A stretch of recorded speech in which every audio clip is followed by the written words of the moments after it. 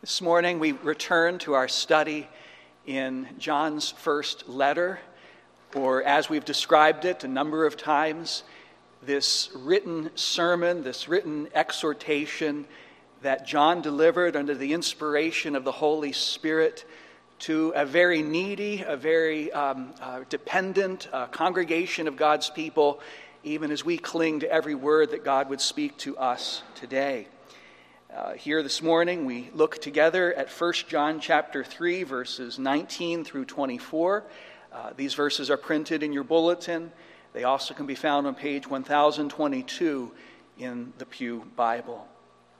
Brothers and sisters in Christ, this is God's Word. By this we shall know that we are of the truth and reassure our heart before Him. For whenever our heart condemns us, God is greater than our heart, and He knows everything. Beloved, if our heart does not condemn us, we have confidence before God. And whatever we ask, we receive from Him, because we keep His commandments and do what pleases Him. And this is His commandment, that we believe in the name of His Son, Jesus Christ, and love one another, just as He has commanded us. Whoever keeps His commandments abides in God, and God in him. And by this we know that He abides in us, by the Spirit whom He has given us. The grass withers, the flowers of the field fade and fall, but this, God's word from 1 John chapter 3, endures forever. Won't you please join me in prayer? Our gracious God and Heavenly Father, the church to whom John originally wrote this letter was filled with many needs, had many reasons why they required the encouragement of a word that would be given to them, directing their hearts and their minds to the great work of salvation that You had brought forth in Jesus Christ. Father, so too, as we gather here today, we find ourselves in need of encouragement and comfort. We need Your word to come alongside us, to stir our hearts, to grant us confidence in Your presence, and ultimately to point us to the work of Jesus, our glorious and beautiful Savior. And so, Father, we pray today that Your word, blessed by Your Spirit, would touch each of us, drawing us closer and closer to Christ. For we pray these things in His name. Amen. Blessed assurance, Jesus is mine. Oh, what a foretaste of glory divine. Heir of salvation, purchase of God, born of His Spirit, washed in His blood. Thus, Fanny Crosby in 1873. Blessed assurance, Jesus is mine.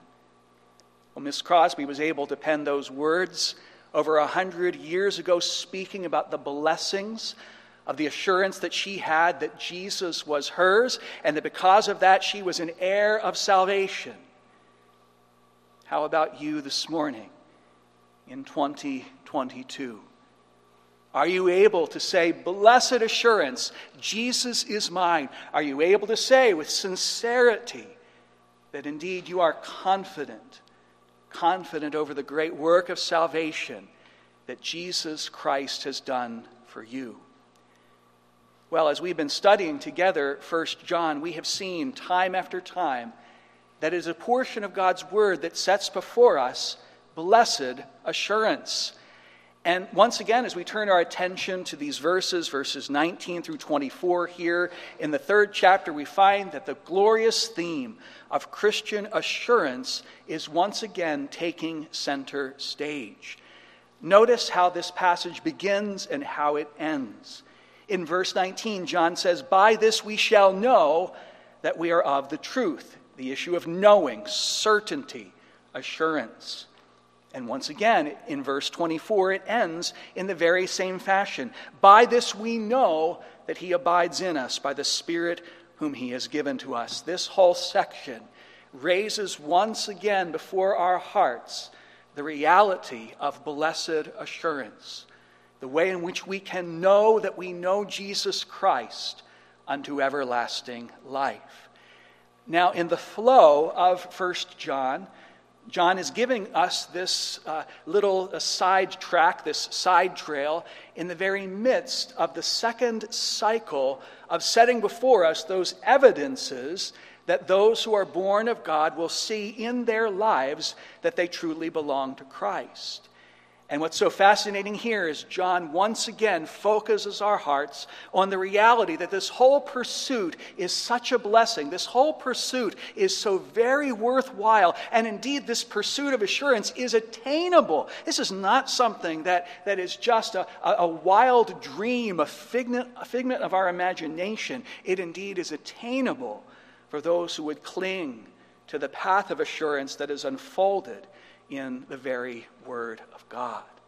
And so John wants us to know that this call to seek assurance is indeed a tremendous blessing.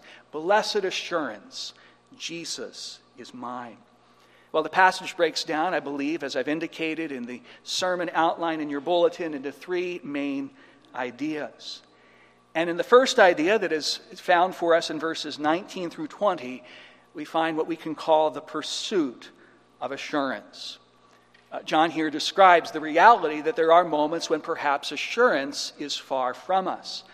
And so he says here in these verses, by this we shall know that we are of the truth and reassure our hearts before him. If our hearts need to be reassured, then clearly there can become instances where our hearts lose a grasp upon certainty and confidence in God's presence. John is even more specific, isn't he, here in verse 20? For whenever our hearts condemn us, God is greater than our heart, and he knows everything. And so here it's not only that our hearts lack assurance, but actually at certain moments our hearts can condemn us. And so John wants us to understand that there is a pursuit of assurance that sometimes involves struggling within our own hearts or with our own hearts. Now notice what John says here. Whenever our heart condemns us. He's speaking very realistically here, isn't he? He is speaking very experientially, and he's speaking very broadly. He's describing something that clearly he's not couching in terms of all kinds of qualifications, all kinds of specific circumstances. He just sets it before us as a reality, the kind of thing that we will always face and frequently face, no matter who we are as followers of Jesus Christ. This is a regular occurrence for all believers in the Lord. Now, this is so important just to understand that John is describing something here that is not far-fetched, because so often when we're struggling in the Christian life, heaped on top of those struggles is the false sense that we are the only ones who have ever dealt with such issues. One of the things that I so frequently do in talking to folks who are struggling in their Christian lives is just remind them that they are not alone. That indeed everything that is being faced by any given individual follower of Jesus Christ is something that at some point practically every believer has faced to one degree or another. Now that doesn't take away the struggle, but it does take away that added burden of thinking somehow I'm the only one. I'm the only one who's this weak. I'm the only one who's this foolish. I'm the only one who finds themselves in such a predicament as this. It's so important to know that John is speaking of a regular occurrence in the Christian life. He says sometimes our hearts will condemn us. Sometimes our hearts condemn us unjustifiably. Right? We know that Satan is the slanderer. Right? He's the one who likes to come and whisper in our ears that God has rejected us, that we've done wrong, that we've crossed a line that we can never retreat from. And so he likes to slander us. And sometimes our own hearts take hold of things and latch on to them and can condemn us unjustifiably. Our hearts may indeed be tender. Our consciences might be sensitive to certain things that may not even be wrong in God's sight. And so sometimes our hearts can condemn us unjustifiably. But perhaps more frequently, our hearts might be lacking rest. Our hearts might be speaking against us for good reason.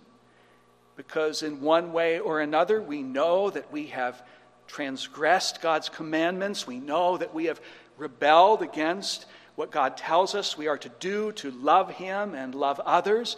And we are disappointed in ourselves, and our hearts in those moments can condemn us. After 22 years here at the church, I'm pretty sure that I know every sound this big old building makes. And that's why I heard a sound this past week that caught my attention, because it wasn't a sound I had ever heard before. It was very regular, although it wasn't mechanical, it wasn't absolutely regular, and it was persistent over a long period of time. And so finally, I just got up. I was like, I got to figure out what is making this noise. And so I made my way from the study here towards the auditorium. And in this corner window, there was a male cardinal that was continuously banging its head against the window. And in fact, it was doing it again this morning. It did it all week long. Now, this is common male cardinal behavior in the spring. They see their reflection in window or in a glass, and they think that this is a competitor for their territory. And so they go and they try to drive the competitor away. Now, again, maybe a little insight into the male psyche, I don't know, right? But what this is an illustration for us many times in our Christian lives where we feel like we're banging our heads against the wall. And instead of learning, right, figuring things out, we go back and time after time after time, we do the same things, the same foolish, disobedient things. Right? And there are those moments when our hearts condemn us, and with a certain measure of warrant and justification.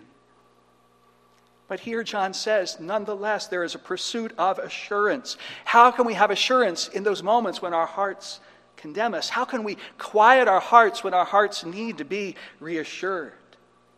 Well, verse 19 begins by saying, "By this we shall know that we are of the truth." Now, there are many occasions in this epistle where John will say something, "By this we know," and sometimes it's hard to know whether he's talking about what is coming up, what he is about to say, or whether he's actually referring back to what he has just written. Commentators, I think, are largely in agreement at this point that he's now talking about what it is that he has just addressed with us. So, by this we shall know that we are of the truth. What is he speaking about? He's talking about what he has just told us in the previous verses about the way those who are born of God evidence love for others in the body of Christ. How do we gain that reassurance when our hearts condemn us? He's saying we look again to those evidences of the fingerprint of God upon our hearts and lives. We look to the reality of what God is supernaturally doing for us in the person of His Son, enabling us within the spiritual community of the church to love others, and to do so in a way that is clearly not born of any personality trait or of any kind of worldly motivation. It is born of God. It is produced by the very God who has loved us so much that He sent His Son into the world to die for us. And so John says, here's how you can regain that assurance when your heart is condemning you. Look to the things that God is doing in your life, most particularly that amazing work of enabling you to love others, even here at Cornerstone Church. It's a supernatural work. There's no explanation for it, except for the fact that God has a hold on you and that you are of the truth that is found in Christ. And yet, interestingly enough here, John does not only want us to regain this assurance by looking to the fruit of salvation in our lives, but actually looking to the person of God Himself. Verse 20. So whenever we find ourselves in these circumstances where our hearts might condemn us, not only are we to look to the love that is flowing forth from our lives, but we also remember this fact: God is greater than our heart, and He knows everything. Now, there is a way of taking this verse that may not seem very comforting at all. And in fact, interestingly enough, many of the reformers actually interpreted this verse something along the lines that if our hearts give us trouble at some points, think how much more trouble we are in God's sight, because he knows us better than our own hearts, and he's greater than our own hearts. And so if our hearts condemn us, how much more reason does God have to condemn us? I'm not sure how to blend that in with John's theme of assurance here, though I certainly respect the sources of that interpretation. I think the idea is probably something like this. So God is indeed greater than our hearts, and he knows everything. And the God who knows everything and is greater even than our hearts has received us in the person of his Son, and has welcomed us into his family by his amazing grace. And he knows where we are in our Christian lives even better than we ourselves know. Think about the pattern that John had established, talking about us as little children and young men and fathers, right? These stages of development, and God knows where I am in those stages. And God knows what it is that Jesus has come into the world to do, the blood that cleanses us, and the advocacy that intercedes for us. And what does God know better even than we know? God knows better even than we know his intentions for us and what he has done in our behalf, even making us new, born of his Spirit, possessing of the anointing that guides us to Christ. God knows better than we know all that he's done for us. I think that's where the assurance comes, right? So when we're tempted to condemn ourselves, we say, wait a second. Why should I condemn myself when God, who knows me so intricately, from whom nothing can be hidden, this God in whom is light, there's no darkness at all, and yet in Jesus, in his Son, he has welcomed me. Who am I to assume that I don't have a place when God himself has said, you are my child and you do have a place at my side? God is greater than our hearts. He knows everything. He has opened wide his arms to you. Don't turn aside from his embrace. The pursuit of assurance. But then here in the middle verses, we find the life of assurance. John starts off with a kind of axiom, a kind of truth here. Beloved, if our heart does not condemn us, we have confidence before God. John is saying, I think, that having applied these dual remedies, looking for evidences of God subjectively in our lives, but then looking to the person of God objectively as great and gracious and knowing of our hearts. Having applied these remedies, he then speaks of a new condition for us, no longer condemned by our hearts, but rather those who have confidence before God because our hearts no longer speak against us. And notice here how vividly John is describing this wonderful state of affairs. He says we have confidence before God. This is an echo of what he's already said in verse 19. We reassure our heart before him. Right? This whole reality of being in the presence of God. This whole reality that Christianity is not a game. Right? It's not a philosophical enterprise that we walk on. It's not a kind of word puzzle or mental puzzle. This is not something we do just because we're looking to fill some time. The reality of what our faith is about, that in Christ we are before the face of God. Wasn't this John Calvin's motto, Coram Deo, before the face of God? That's who we are. And John says, if we apply these remedies, now we can live out the life of assurance. Our hearts will no longer condemn us before God. As Christians, as we grow because of God's work, we come to doubt our doubts, you see. Right? We come to set aside those things that make us think that God would set us aside. We doubt our doubts as we have this renewed confidence according to the truth of God's word. Now, notice here that this life of assurance has a particular manifestation described in verse 22. Whatever we ask, we receive from him. So the manifestation of this life of assurance comes by living out a life of bold and confident prayer. This life is marked by a boldness of prayer that is linked, as John is going to tell us, to pleasing God in accordance with his commands. And just as a side note, we might then ask ourselves if perhaps our struggles with prayer, among many other reasons why we might struggle, are perhaps related to the fact that on some level we have a lacking of assurance. That we're wondering if God really does want us to ask and seek and knock. We're wondering if, in fact, God really does long to give us good gifts like a father longs to give gifts to his children. Perhaps our prayerlessness at times stems from the fact, among other things, that we are lacking this assurance.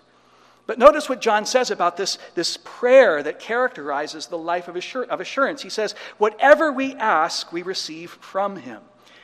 Now, this is one of many such statements in the Bible that say, hey, if you ask for it from God, he'll give it to you.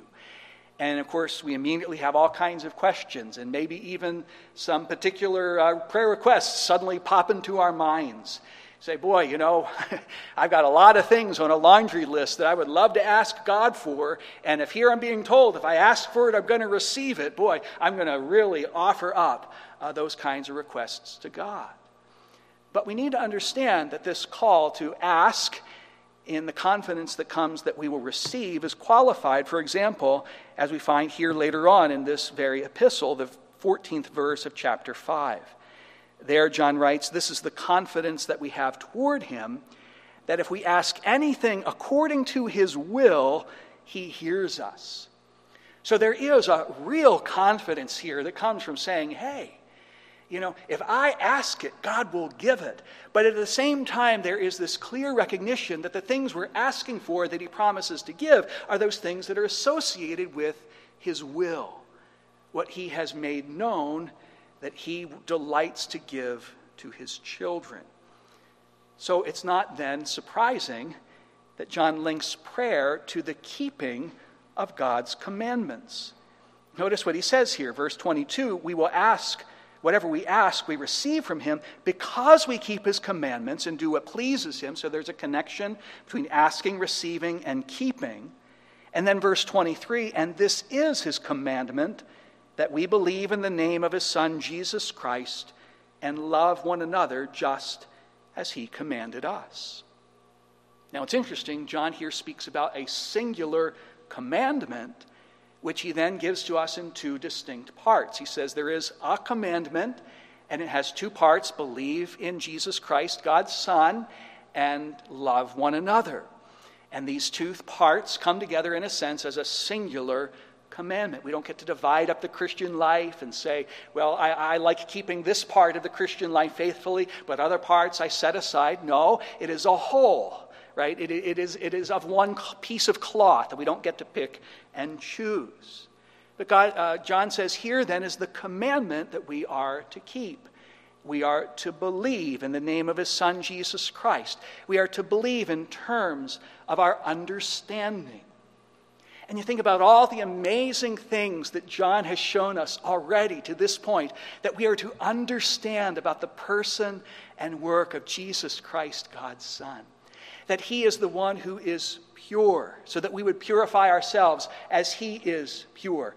That he is the one in whom there is no sin. That he is the one who has come into the world to take away our sin. That he was the one who has come into the world to destroy the works of the devil. That he is the one whose blood cleanses us. He is the one whose advocacy the Father heeds in our behalf. He is the one who will come again, so that when he comes again, we will see him as he is, and we will be like him in that seeing. We will know him as he is. All the amazing things that John has already told us about the person and work of the one and only Savior, Jesus Christ, our glorious Redeemer. But of course, when he says believe in him, it's not only that we are to understand these things with our minds, we take hold of him.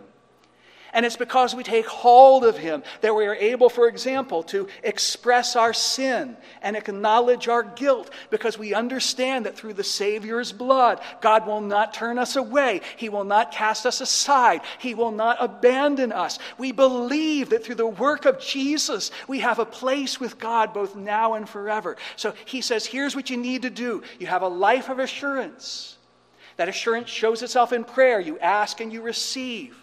But that asking and receiving is connected with the command to believe in Jesus. Also connected with the command, not surprisingly, to love our neighbors as ourselves. Right? This is a part of the gospel. John says from the very beginning, you heard that it has been said and taught that this is how Christians behave, that they love those whom Jesus has loved at great sacrifice to himself. So see what John is doing here. He's not saying that when we obey and keep God's commandments, this compels God to give us what we want. That's not the point. But what he's saying is when our hearts are utterly fixated on this singular command in two parts, believing in Jesus and loving others, when that becomes the marching orders of our lives, when our hearts are focused on these priorities, then of course when it comes to asking God for things, we're going to ask for those things that are in keeping with those commandments. We're going to prioritize. Right? We're going to prioritize what it is to believe in Jesus. We're going to prioritize in our prayers what it is to love one another even when it's hard and we don't want to. Right? When these commandments, when this commandment in two parts becomes the focus of our being, then inevitably we will ask for the things God delights to give. The very things that God promises to give. The very things we need God to give. That we might fixate in all things upon the work of his Son and our responsibility to love one another according to his power within the church. So notice once again, John has done something here very important. He has spoken both about a subjective evidence, loving our neighbors, but also an objective reality, the work of Jesus. So now we've seen the work of the Father in attaining blessed assurance. We've seen the work of Jesus in attaining blessed assurance. Maybe there's one more important step here. We find that indeed in verse 24, where we find the spirit of assurance. And this being spirit with a capital S. John says, whoever keeps his commandments abides in God and God in him. And by this we know that he abides in us by the Spirit whom he has given us. This is beautiful language, isn't it? The beginning of this 24th verse. Whoever keeps his commandments abides in God and God in him. Now, John has repeatedly talked and called upon us to abide in God, to abide in Christ. And he's talked about God's word abiding in us and God abiding in us as well. And yet this is the very first time, so that as far as I'm aware, where both of these realities are brought together in a single place. Right? This mutual abiding, this kind of mutual entanglement between God and his people. That God is in us, we are in God, God is fellowshipping with us, we are fellowshipping with him. There's this kind of mutuality here that is really beautiful, really intimate and glorious.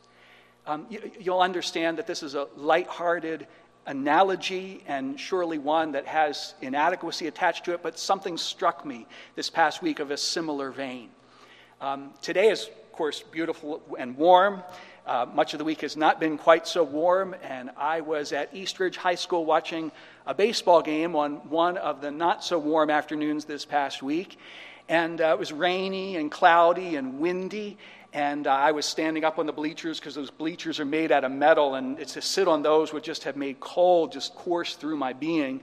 And so I'm standing at the bleachers, and down at field level, there was a grandmother with a grandson. And the grandson got cold, the grandmother got cold, and so at one point the grandson just goes there on her lap, and they had a blanket, and so they put that blanket around them, and they were all entangled up there, cuddled up together on that chair. And it became very apparent to me that that was the case when at one point a foul ball went in the territory where we were, and the blanket came off because the little boy wanted to go chase that foul ball, but in order to do so, there had to be all kinds of disentangling going on. All the limbs were all wrapped up together as they were under the blanket cuddling. Now, again, that's a lighthearted analogy here, and we don't want to make too much of it, but think about this. God in us, we are in God. God abiding in us, we are abiding in him. This kind of mutual entanglement between God and the lives of those who call upon his name that John is speaking about here. Right, where it comes a point where it's hard even to disassociate ourselves from God. It becomes hard to disentangle ourselves from God. We are all bound up together with him who has loved us so dearly and who will spend eternity walking with his people. We're all entangled with our God. But notice here that John tells us that this closeness is promoted and strengthened by the keeping of his commandments. Whoever keeps his commands abides in God and God in him. And so there's an association between this closeness and holding on to God's commands. Now, that's really important, isn't it? Because even as we draw very near to our God at his own invitation, we understand that we never become his peers. God is God, and we are not. And in terms of giving of the commandments, that only flows in one direction. But once again, we need to understand here that John is not telling us to keep the commandments in order to purchase God's affection. But rather, in a relationship of affection, we need to abide in God's commands in order to show that he has first place in our lives. It's a beautiful thing about Jesus that he will never take second place. Jesus, being who he says he is, can't take second place. Otherwise, he'd no longer be who he says he is if he'd be willing to be relegated to be the caboose of the train of your life. He must be first or he is nothing. And that's what John is saying here. If you would be close to him, you can't expect to experience that closeness if you are constantly looking him in the face and defying him. That is not the way to breed familiarity and intimacy with the one who is your Father, the one who is your King, the one who is your Lord, the one who is your God. And so it is that closeness is promoted and grown and strengthened by keeping God's commandments, knowing that in doing so we're pleasing him. Isn't that wonderful? The language that John uses, it's not this is a burden. We're pleasing the heart of God when we do the things that he commands. And in that pleasure, God welcomes us nearer and nearer to himself. But then we realize that this closeness is not only promoted by keeping his commands, but this closeness is confirmed by the manifest presence of the Holy Spirit in our lives. By this we know that he abides in us, by the Spirit whom he has given. And now it comes full circle, this beautiful Trinitarian passage of blessed assurance. Right? God is greater than our hearts. He knows everything. Believe in his Son, Jesus Christ, the Holy Spirit, right, by whom we know through his manifest presence that God abides in us. The Spirit, of course, cannot be seen. But as Jesus has told Nicodemus in John chapter 3, he always makes his presence known by the manifestations of his power. Just like you can't see the wind, but you know where it blows, so too the Spirit comes, and you know that he's drawn near by the manifest evidences that God in his Holy Spirit has drawn close. And John has pointed us to these glorious realities. That it is by the Spirit that we are born anew. We have this new principle of life within us. It is by the Holy Spirit that we've received the anointing, right? Not the act, but the mode by which we have received this knowledge of Jesus Christ, even the presence of the Spirit. The Spirit is manifest in our lives, pointing us to Jesus, enabling us to cling to him no matter what we face in our lives. Blessed assurance. Blessed assurance, Jesus is mine. But as John has pointed us here to the work of the Father, the work of the Son, and the work of the Holy Spirit, that's why Fanny Crosby ended that great hymn as she did, with that wonderful chorus. Having sung of blessed assurance, how does the chorus go? This is my story. This is my song. Praising my Savior all the day long. This is my story. This is my song. Praising my Savior all the day long. Blessed assurance. praises our Savior, because our God, Father, Son, and Holy Spirit, is the one to whom we look, that this assurance might be our possession, both now and throughout all the days of our lives. Please join me in prayer. And Father, we would ask today that you would grant us this blessed assurance, this assurance that comes on one hand because we see you working in our lives, but Father, that assurance that comes ultimately because we fix our gaze upon you, Father, Son, and Holy Spirit, and we know you, we trust you, and we understand the great things you've done for our sake. May our assurance, O God, rather than being selfish or arrogant or presumptuous, may our assurance lead us to praise you all the day long. We ask these things in Jesus' name. Amen. Our closing song this morning is found in your bulletin, and won't you please join me in standing as we sing together, "Yet not I, but through Christ in me." Praise